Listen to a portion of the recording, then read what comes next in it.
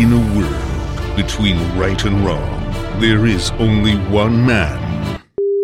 Wait, cut! We're doing a podcast intro, not another movie trailer. Tom, deep voice, good.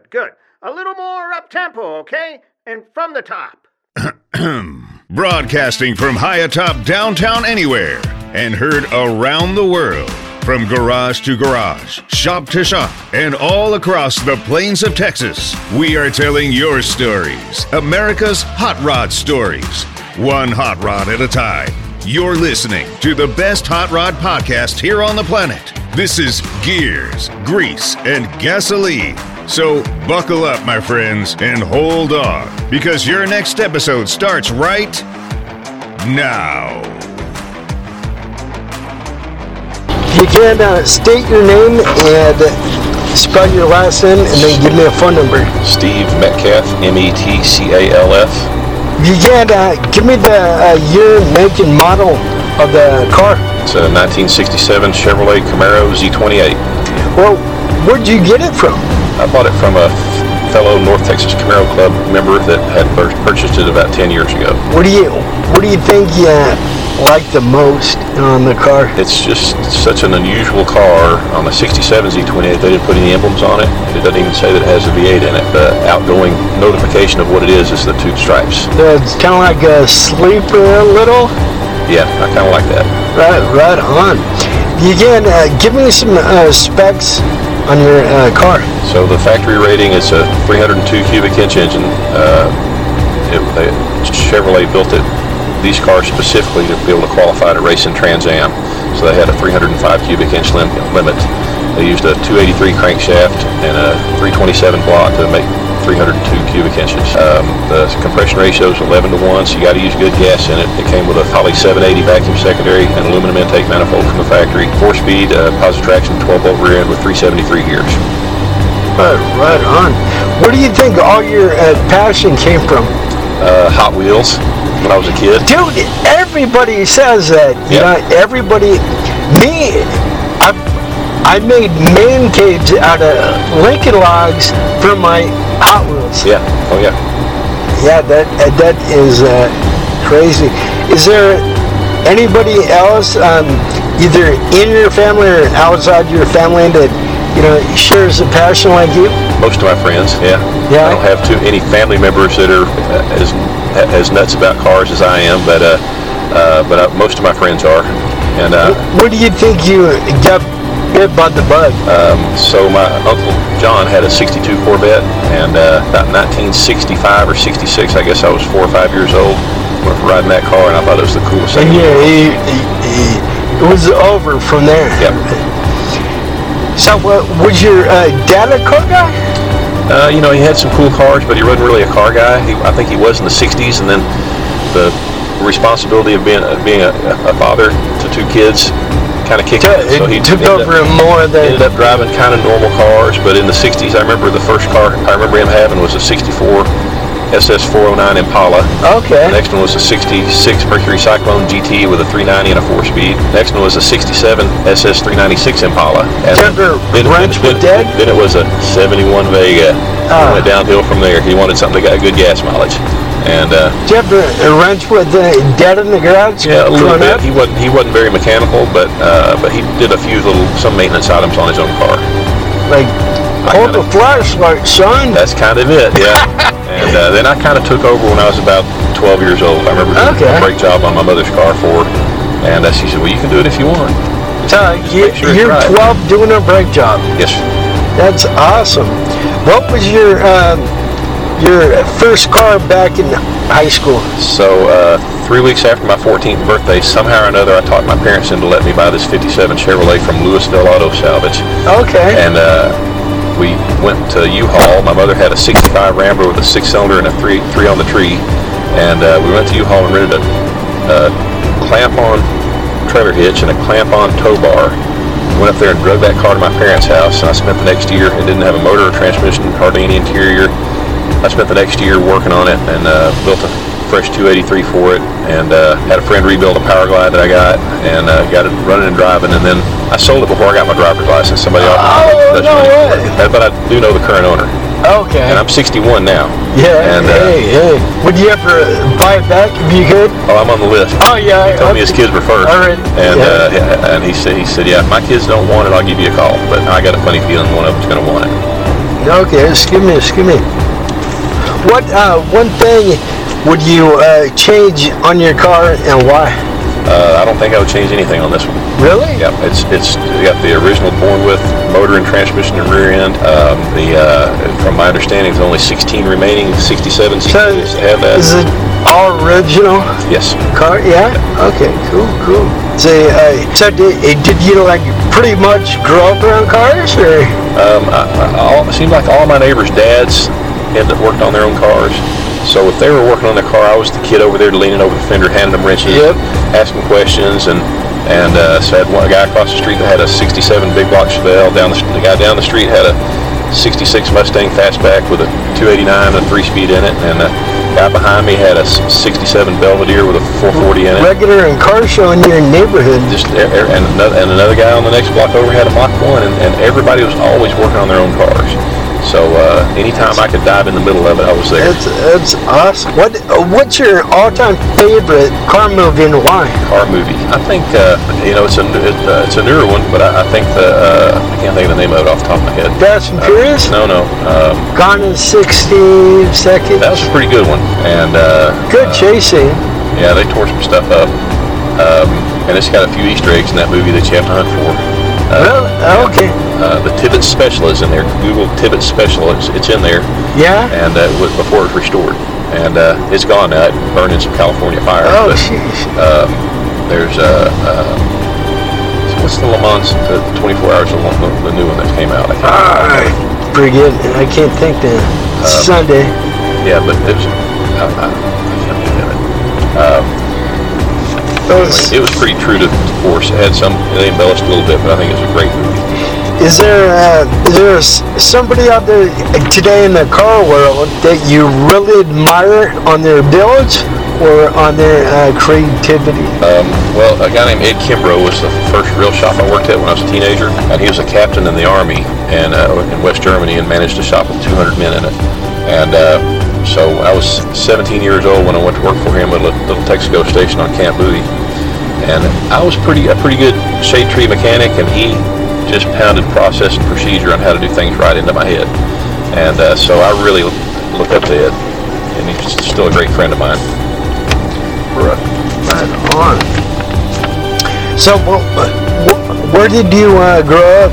Are you a Texas native? If not, where are you from? Yeah, I was born in Parkland Hospital in Dallas. My parents, we lived in Mesquite. My parents moved to Benbrook in September '68 with my dad's job, and lived there ever since. But Ken, let me follow up. What do you love about here in Texas? 2 words. I think the fact that people are straightforward and honest. And sometimes it's painful if they tell you the truth. Yeah. But I'd rather hear that than some BS. Oh yeah. Yes sir. If there's somebody out there right now listening to the podcast here on Gears, Grace, and Gasoline, or they're reading your article in the magazine, they're attempting their first build or their first project, but they came to a roadblock and they want to give up. Hey guys, this is Clint over at Bearded Devil's Garage in Granbury, Texas. Be sure to check us out online on our Facebook page. Come by and see what we do. Look at our work, check out our rides. That's Bearded Devil's Garage on Facebook. Now back to your episode. Walk away. If you can, what would you tell them? Well, I think the trick to building an engine or building a whole car is to keep everything organized as you take it apart. And it's kind of tricky, but my method is I use freezer Ziploc baggies, and I staple them to the wall with the parts in them. So intake manifold bolts, carburetor bolts. That's pretty smart right I write on it with a Sharpie what it is, and the date I took it off, and I'll take that bag down, clean those parts, so they're ready to go back together, put them back in the bag, and hang them back up. So when it comes time, and I kind of do it like this. So you don't lose lose anything. They're right there. Yeah, and my wife gives me a lot of leeway. She knows this is a passion of mine, so she doesn't mind if I make a mess in the garage. And but the other thing is, what motivates me is I'll go to a car show and see somebody. If I'm kind of dragging my butt on one, and I'll see a car that reminds me of where I want to be with mine. So I'll go back home and have a new motivation. And the other thing that motivates me is going to the drag races and just smell some nitromethane. Yeah. I call it my annual dose of nitromethane at Ennis. And then I go home and I just want to get to work on my car and finish another project, or if there's something else I want to do to it, that'll help motivate me to do it. And then just hanging around guys that have cars that are good at getting theirs done. They're good motivators, because a lot of times in the car world you get guys that say, hey man, I'll come over and help, or let me come over there and get you started on that thing again. And so that helps out a lot, just having a lot of friends that are in the same hobby. That's awesome. Let's see here. You can please tell the readers something either nobody knows about you or that car. I'm kind of an open book. There's not much people don't know about me. I've been a mechanic since I was a teenager. Retired last December of 2022, and sold all 3 of my shops to my very first employee that was just a mechanics helper, and he listened and worked himself into a pretty good position, and isn't anything that kid can't figure out to fix. And so did you build cars in the past, work on cars and on that? What do you mean? In your shop, was it building cars? No, or our working shop on just normal, everyday, regular cars. And, okay. The good market for making a living as a mechanic is you work on cars that there's a lot of them out there. Yeah. So my area of expertise was Hondas and Acuras. Okay. And then my second shop we opened up was for Toyotas and Lexus. Oh, and cool. Okay. So we specialize in those cars. And the project cars we get, in the Toyota shop, we see a few old FJ40s come in, and the people that own them, it's a toy project car for them. So they ended up sitting at the shop for 6 or 8 months, and we'll say, hey, we need one of these, and they'll go hunt down the part, and then they finally get the part to us 2 months later. So those are difficult when you don't have a lot of room to have that kind of business. And I'd love to have been in the hot rod building business my whole life, but I think it would have burnt me out on them now. So okay. Now I'm really loving playing with these old cars again, because I've got more time to do so. And but I think if I did it every day, I'd get burnt out on it. So I kind of like the fact that I just pick normal cars to work on for a living. Yeah, I do that sometimes, going to shows and all that. If I go to too many shows, I kind of get burnt out. I want to take, a couple days off, read like group and all that stuff, and then, kind of come back and hit it, hard and all that. Is there anything that you ever worked on that in your business that it was going smooth at first, and then it kind of veered off and it took a detour? Yeah. Oh yeah, that's happened many times over the last 50-something I think years. everybody, that's what I call it, and that gives us what I call mechanics frustration. Oh. That's when you hear some cussing out in the shop and some tools flying around. And, that's when you get busted knuckles. That way, yeah. Or losing them. Yeah. Heck yeah. Well, Mom and Dad always told me when I was younger, I was delivering paint and jumping off of, the truck and all that stuff. Your knees are gonna you're gonna get arthritis. I'm like, yeah. Well, now my knees are bad. My back's bad. I think arthritis in, my bones. I got that in my fingers. And then I would crunch my knuckles. No, don't do that. Like, well, I can't do that no more because they hurt. Yeah. So, do you want to let us know anything else? Do you have any other project cars? I've got a really nice 69 pace car that only has a little over 55,000 miles on it from new. It was parked, and a lady bought it new in '69 in Indianapolis, Indiana, and she drove it for 5 years. It was parked in '74. The guy that was the president of the Camaro Club up there bought it in 2005 from a guy that bought it from her and stored it, thinking he was going to make a race car out of it. And he spent a fortune restoring it, and it's just a really nice, good little driver. It's a small block with a 4-speed, 331 gears, and just drives great. So I've got another car, a little 67 base V8 3-speed car that I put a supercharged Cadillac CTS-V LSA driveline, and it's got a 4L80 transmission and a 9-inch Ford under it, and 4-wheel disc brakes now. It came with 4-wheel drum brakes, and I'm in the process of getting it roadworthy right now. I've only put about 20 miles on it. So do you have like a man cave or shop? I finally got permission from my wife to build a shop at my house about 12 years ago. So I built a 33 by 43 with 13-foot ceiling, so I can have some lifts in it. And, all right, cool. And it's spray foam insulated and got central heat and air. So. Do you have AC in there too? Yeah. Oh yeah. Oh yeah, gotta have AC. You mentioned your wife. Does she share your passion too? She might share it a little bit. I think it's more she tolerates it. Okay. And, she told me of all the vices men can have, I'm okay with this one. And she said, I know where you're at, what you're doing, you're enjoying yourself, and you're probably not going to hurt yourself or do anything too stupid. Does she like cruising in the car? I think she prefers one that has air conditioning. And, you don't have air in there? No, you couldn't get air conditioning in the Z28 for the first 3 years. Okay. And I didn't know that. Okay. Yeah, if you want to take and give us any kudos or shout outs, anybody that helped you do anything along the ways, now's the time. I can't think of it. You can. Probably too many is the problem. What's that? Probably too many is the problem. Oh yeah. And, or your wife. Well, she's number one, that's for sure. Yeah, they're kind of put the wife in there, So, now if you can, state your name, spell your last name, and then give me a phone number one more time. Okay, Steve Metcalf, Metcalf. Thank you, folks. This has been, the second shoot of issue number 32. You want to see Steve's car? Sign up over at www.bustedknucklemagazine.com. If that don't work, I thought I repaired that, but go check out www.bustedknucklerodandtruckmagazine.com. Go check that out. This will be up on Spotify, and then Steve will be in issue number 32, and it comes out November 4th. So get signed up and support everybody that supports us. We love you, and we'll see you guys soon. Take care.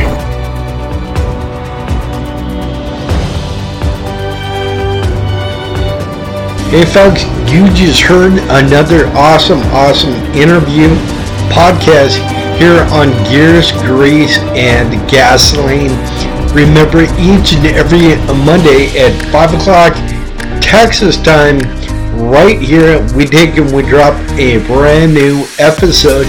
So anyways, I need to pay some bills, say some shout outs and kudos and thank yous. First and foremost, I want to give a big shout out to Turnkey Print and Embroidery, located down there in awesome Joshua. Next, I want to give a big shout out to Matt over at Yesterday's Diner, right down there in Bridgeport.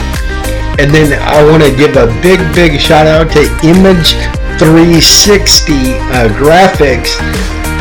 My buddy Scott over there at the print house in San Antonio, Texas. And we have more info for everybody that advertises right here on the podcast in the description. So when you click on that episode you want to listen to, if you look right there in the description, the directions, all that stuff, about the podcast, it tells you a little more about, the people and the companies out there advertising with us. So we have their phone numbers, their email, their websites, all that stuff. So anyways, check them out. If it wasn't because of them, we wouldn't be able to do what we do.